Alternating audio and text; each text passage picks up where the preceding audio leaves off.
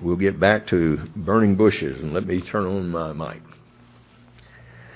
Exodus chapter number 3, and look again, if you would, in verse number 1. We know that Moses now has left Egypt, and he is on the backside of the desert. He's keeping the flock of his father-in-law, Jethro, and Jethro was a priest of Midian, verse 1 tells you, and no accident that he led this flock to the backside of the desert by virtue that Moses had been in the limelight of the palace of Egypt, and man, he's gone from all the bright lights of that place to the stars and the moon being only lights that he'd have at the night.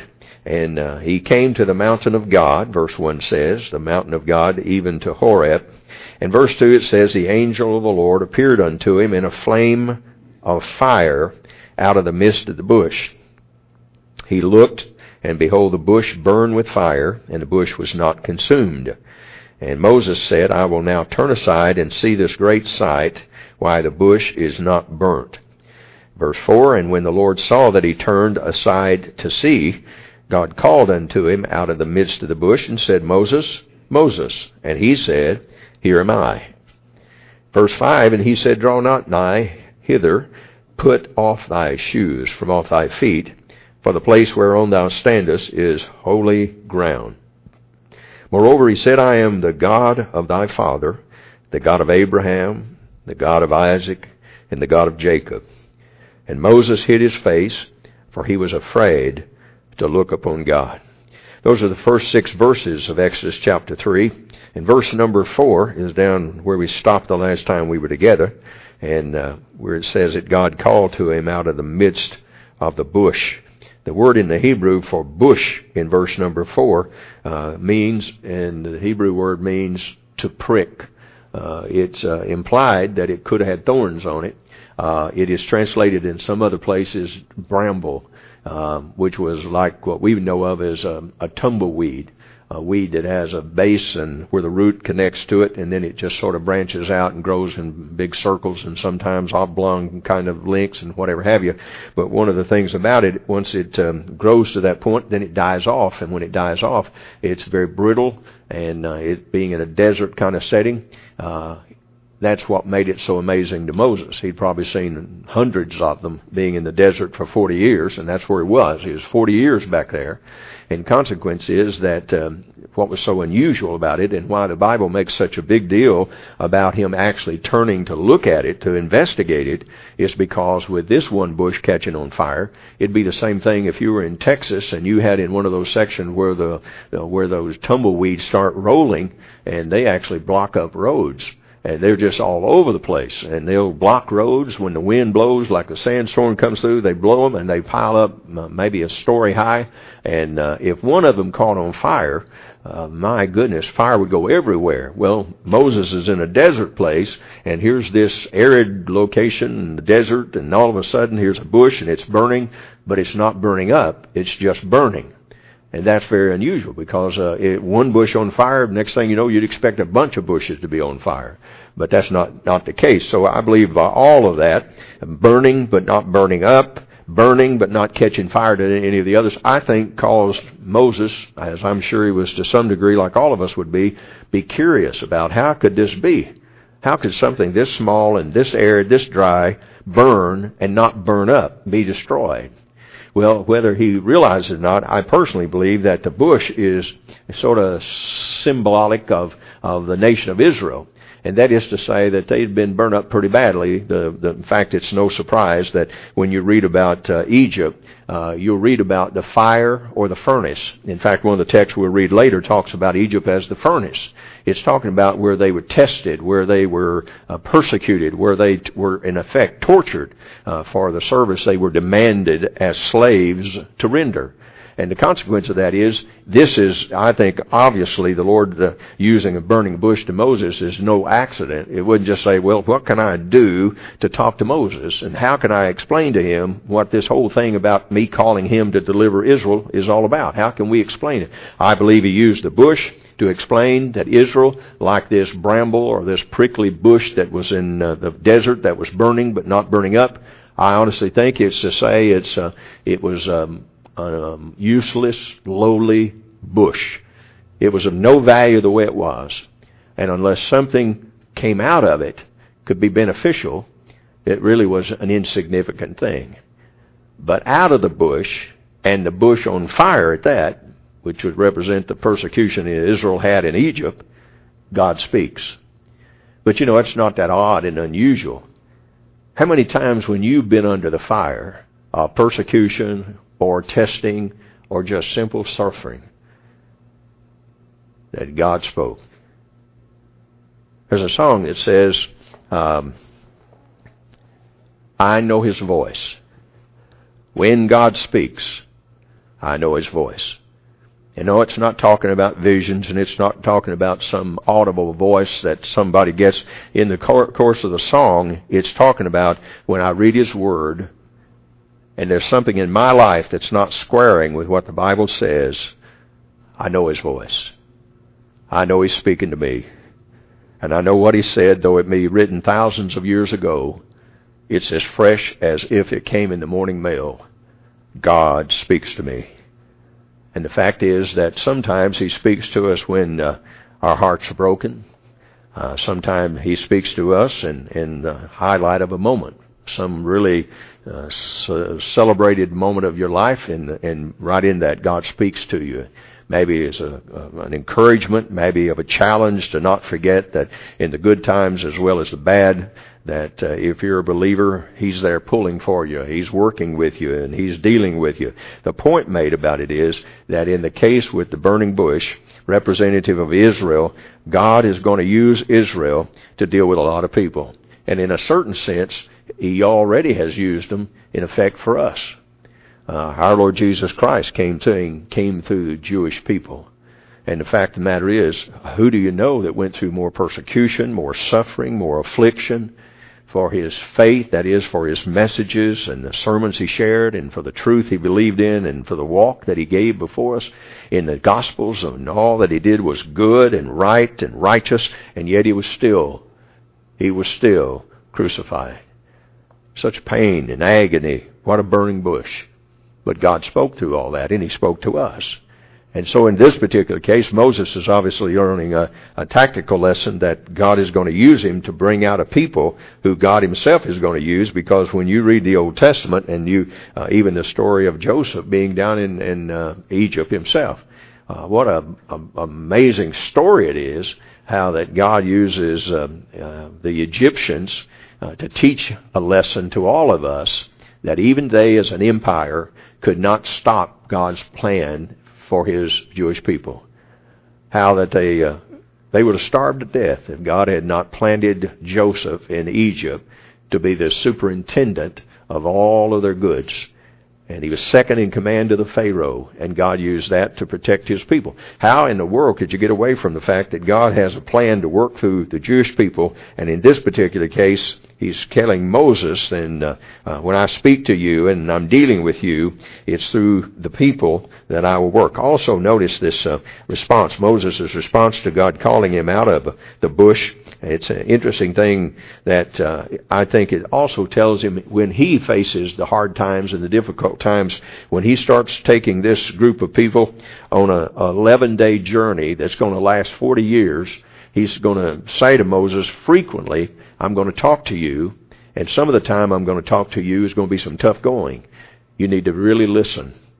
You need to really listen, and you need to be sure you're getting my voice and knowing it and understanding what I'm saying to you, because when you get out there with this group of Israeli slaves, these Jewish slaves rescued out of Egypt, they're not going to be easy to work with. It's not going to be a walk in the park, and so you need to listen to me, and when I speak, you need to know my voice, and you need to obey it. So much of what you'll read about Moses is his being told by God and taught by God to learn to listen to Him and learn to obey Him, because the days ahead are going to require that. I say to you, it's the same with you and me. The days ahead of you, more so than the days behind you, are going to require of you that you get to know the Lord's voice. When you read His Word, you need to be more sensitive. You need to be more alert. What do you have to say to me today, Father? What in your word do I need to take with me and abide by and live by? What is it that it needs to be a practical, functional truth from your word on a day-to-day basis? What is it you want me to know today? And what is, we used to call them, in fact, the radio Bible class had the daily bread. I think it's called and should be called a daily briefing. I think it's just like soldiers. You bring them in and say, we got a daily briefing. Here's what you need to do. When you have a city police, when you have the state police, they have in their squadrons and at their quarters, they have a daily briefing. And they brief the men on anything that's on alert, anything that's been brought over the wire, that there's concerns or questions about, and they put everybody on alert. I believe we've probably let down our guard, and we don't live every day that way as soldiers of the cross.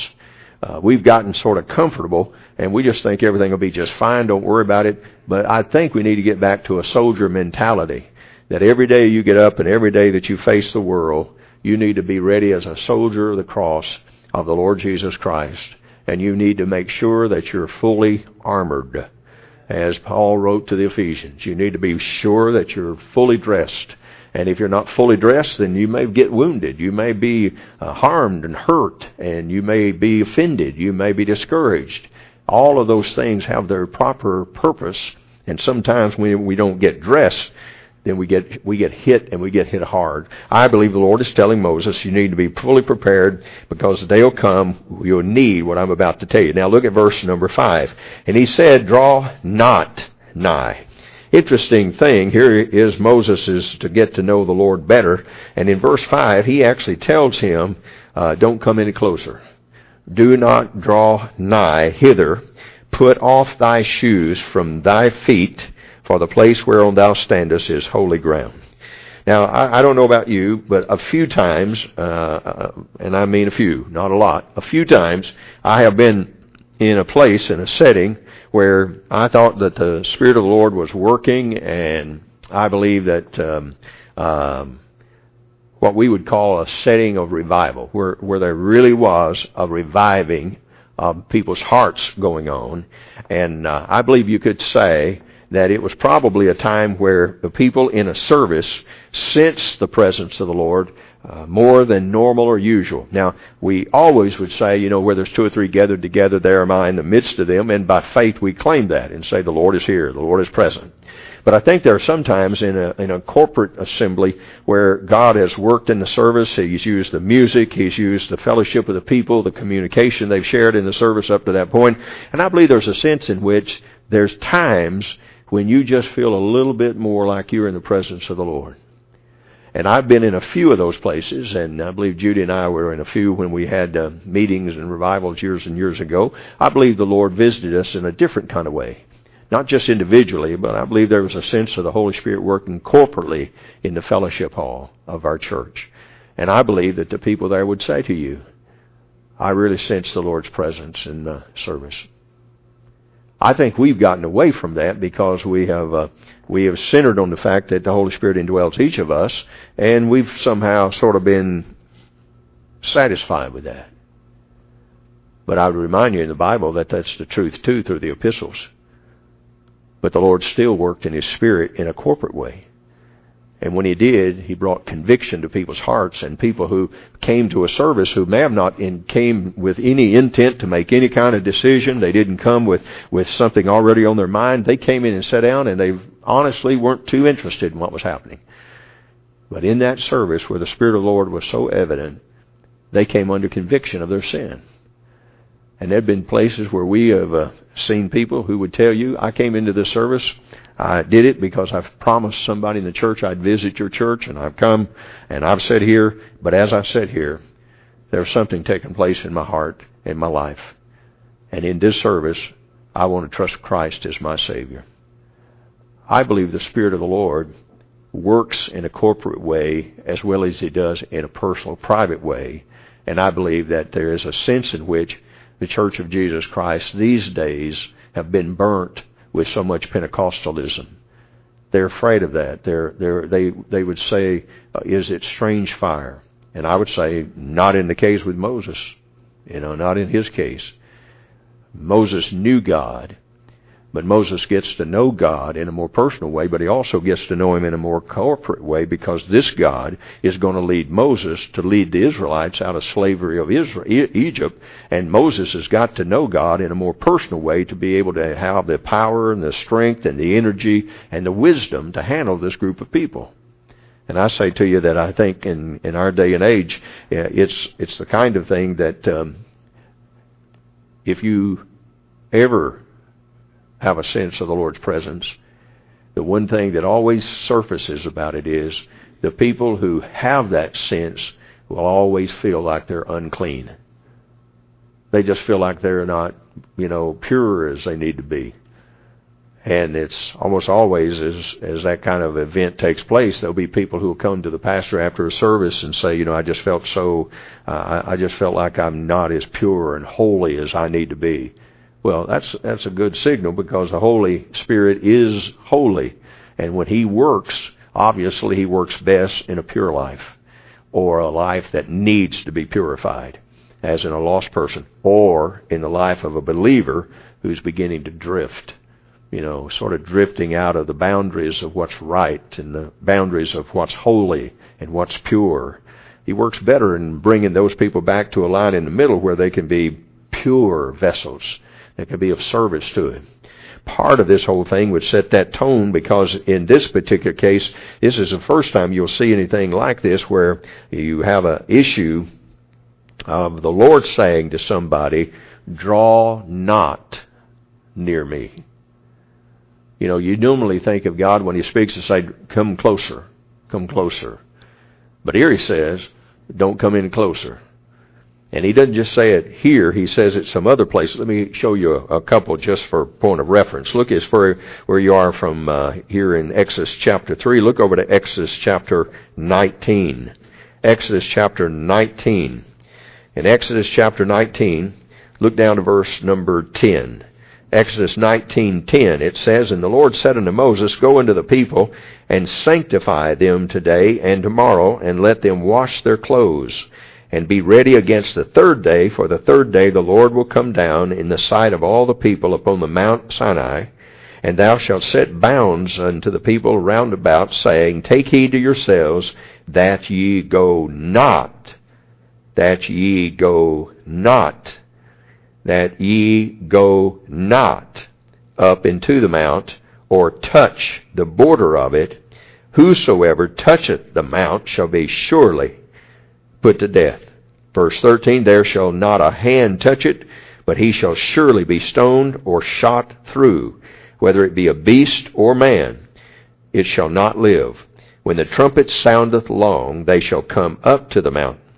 Then look down to verse 16. In verse 16 it says, "And it came to pass on the third day in the morning that there were thunders and lightnings and a thick cloud upon the mount, and the voice of the trumpets exceeding loud, so that all the people that was in the camp trembled." Now just think about that. The fact is, they already were aware that the Lord was going to show up and come down. And then they get ready that morning, and the voice of the trumpet, that is the sound of the trumpet, was so exceeding loud, so that all the people in the camp actually trembled. Then verse 17, "And Moses brought forth the people out of the camp to meet with God, and they stood at the nether part of the mount." Verse 18, "And the Mount Sinai was altogether a smoke, because the Lord descended upon it in fire. And the smoke thereof ascended as the smoke of a furnace, and the whole mount quaked greatly. And when the voice of the trumpet sounded long and waxed louder and louder, Moses spake, and God answered him by a voice." Now, that's important. Verse 19, Moses spake, and God answered him. That's the thing that what the Lord is getting at in Exodus chapter number 3, where He's getting Moses, where the two of them can communicate, where God can say to Moses, "I have something to say to you, listen up." And Moses then would be attentive to what God has to say, but recognize that it's holy ground on which God speaks. God doesn't just, sort of stumble into some communication. God's very clear. He's a holy God. And the folks who come to Him, as in the case with Israel in chapter 19, the Lord told Moses, you need to sanctify them. You need to make sure the people wash. And the washing in this case was a physical washing that would prepare them for a spiritual meeting.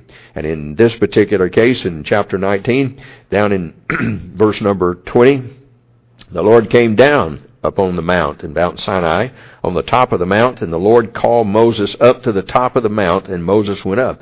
That's important, because the whole point of that was to put the boundaries there and say, nobody's to touch it, nobody's to walk on it, nobody's to get even near the boundary, and anything that does will be killed. And then God speaks and says, I want Moses to come up here. What it says is, Moses is my man. He's the man that I put my hand upon, and man that I've called and I've set apart, and this is the guy who will communicate the message to you. Look further. So in verse number 21, and the Lord said unto Moses, Go down, charge the people, lest they break through unto the Lord to gaze, and many of them perish. So Moses was to go back down and make sure the people did not break through the line, the boundary line. Verse 22, And let the priest also which come near to the Lord sanctify themselves, lest the Lord break forth upon them. In verse 23, Moses said unto the Lord, The people cannot come up to the Mount Sinai, for thou chargest us, saying, Set bounds about the mount, and sanctify it. The Lord said unto him, Away, get thee down, and thou shalt come up, thou and Aaron with thee, but let not the priest and the people break through, come up unto the Lord, lest he break forth upon them. So Moses went down unto the people, and spake unto them.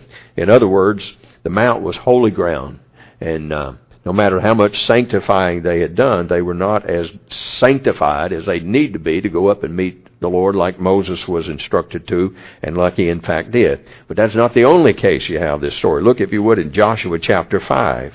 All over the book of Joshua, look at chapter number 5 and look at verse number 13. Joshua chapter 5.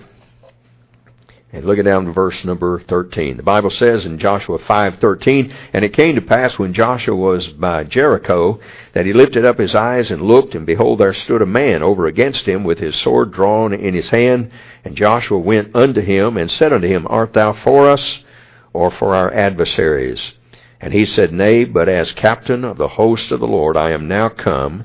And Joshua fell on his face to the earth, and did worship, and said unto him, What saith my Lord unto his servant?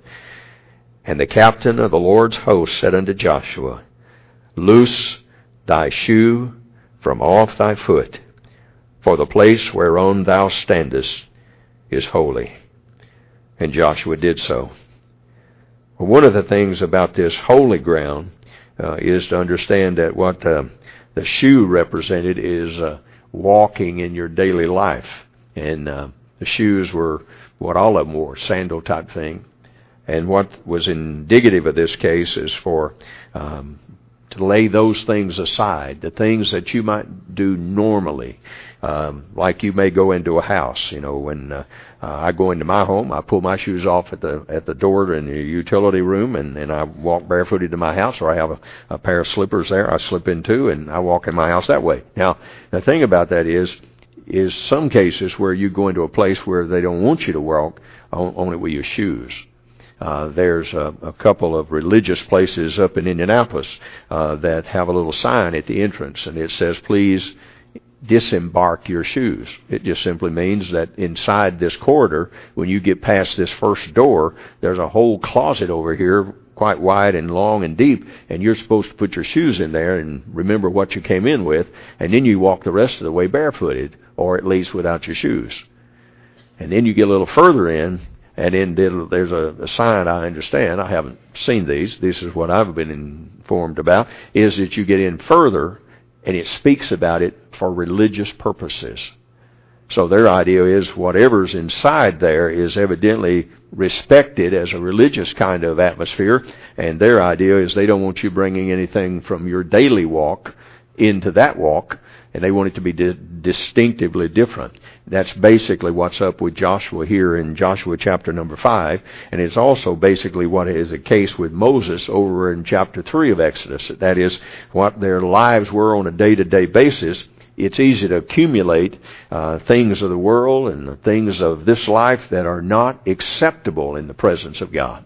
And when you do that, when you get yourself into the kind of thing where you pick up maybe language You may pick up a joke.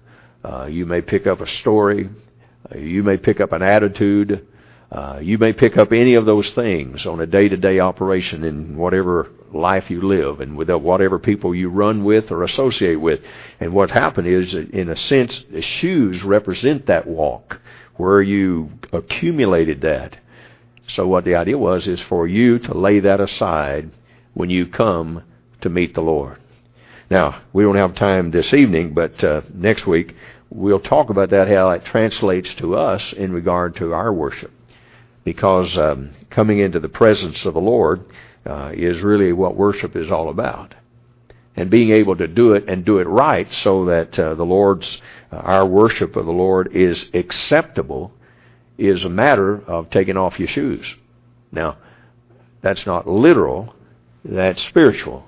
These guys took it off literally, and I believe ultimately to teach us a lesson. But there is a spiritual lesson to be learned, and the Scriptures set it forth, I think, very clearly.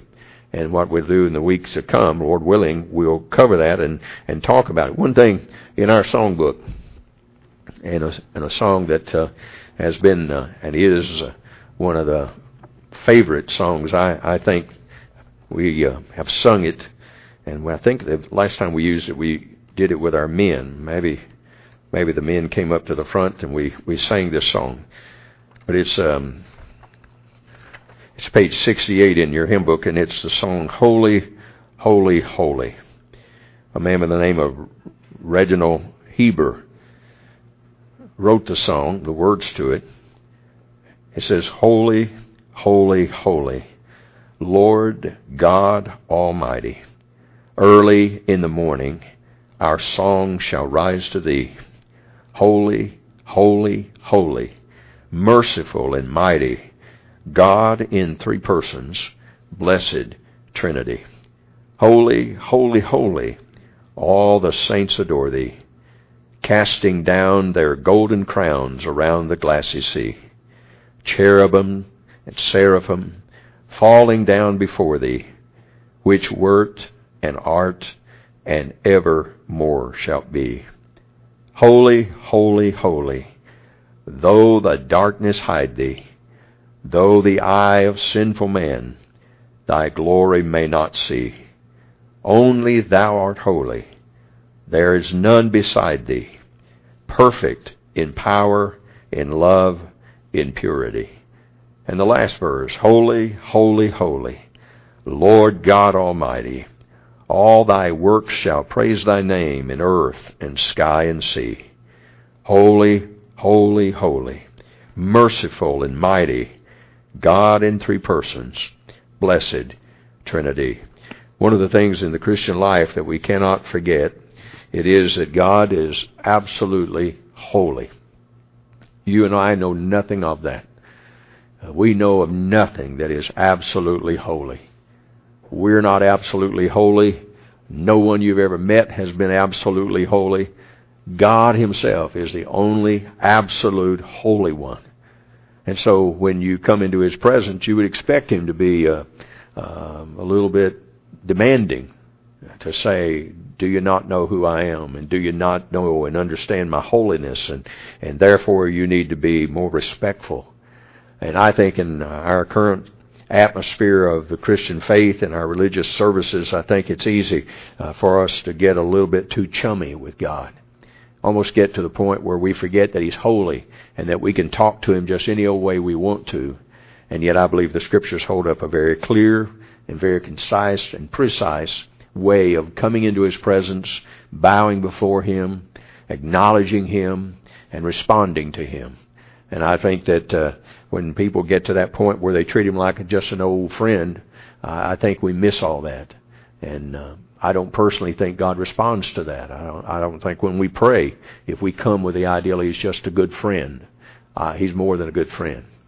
He's a holy friend, but He's holy. And I think there's a thing of easily drifting off into this idea of commonness about God. And there's nothing common about God. He's unique in every facet of His existence. And God's people need to come back to that when we come to the issue of drawing nigh to Him. And It's interesting that James wrote it in the New Testament that you draw nigh to God and He will draw nigh to you. The condition is that you meet Him on His terms, not Him meeting you on your terms. You know, calling Him chummy names and treating Him like just an old friend is not the way to draw nigh to Him. But in the case with Moses in chapter 3 and Joshua in chapter 5 of the book of Joshua gives us some footing and foundational points. Next time we're together, that's what we'll look at. And I hope you'll get a grip on it, and I hope it'll enhance your worship of Him. I hope that'll work. Let's bow our heads in prayer. We'll not sing, but I'll ask you to stand, if you would, as we close our service. Thank you for coming and being faithful this weekend, and I do hope that you'll meet with us in the Wednesday night services, and I hope that you'll be looking forward to the picnic on Saturday and to the services next Lord's Day. Do please be praying for Brother and Mrs. Stark, and pray for one another, and do what you can to invite some folks to the services next Lord's Day. Let's pray. Our Father, thank you so very much for this your day. And thank you for the privilege we have of coming into your presence and bearing our hearts and our burdens, our cares, and our concerns. I thank you so much for the great love we have in you, for the love that you express to us in giving your Son for us, though we're not worthy. And Father, I do pray this evening that you might give us a right perspective of you and your holiness. And I pray that when we come to worship, as we come to this place and into this hall frequently, I pray that our worship would be acceptable on the basis of your standard that you've set for us. And Father, it wouldn't become a common thing in the sense that we treat you commonly, but rather we would recognize who you are and how you're lifted up. And I pray that our attitude toward your holiness would be one that would reflect on our lives, and we would be different because we worship a God that's different. Bless, I pray, our folks and our guests as they go. Give them safety in getting home. Give them a good rest. Refresh them. And give them a wonderful week. And Father, I pray you'll bless our Wednesday night services as we reassemble here. And bless also, I pray, our services next Lord's Day. And bless the Starks as they travel in. Bless and give them a good rest on Friday night. Give them a great time at our church's picnic on Saturday. And then help Brother Stark to feel wonderful on Sunday that he can share with us your word. And I pray you'll use him mightily in the ministry here over the weekend. And do bless our people. Keep them healthy and well and safe. And may your grace abound to them and favor be shown to them for their faithfulness being here this day. Thank you.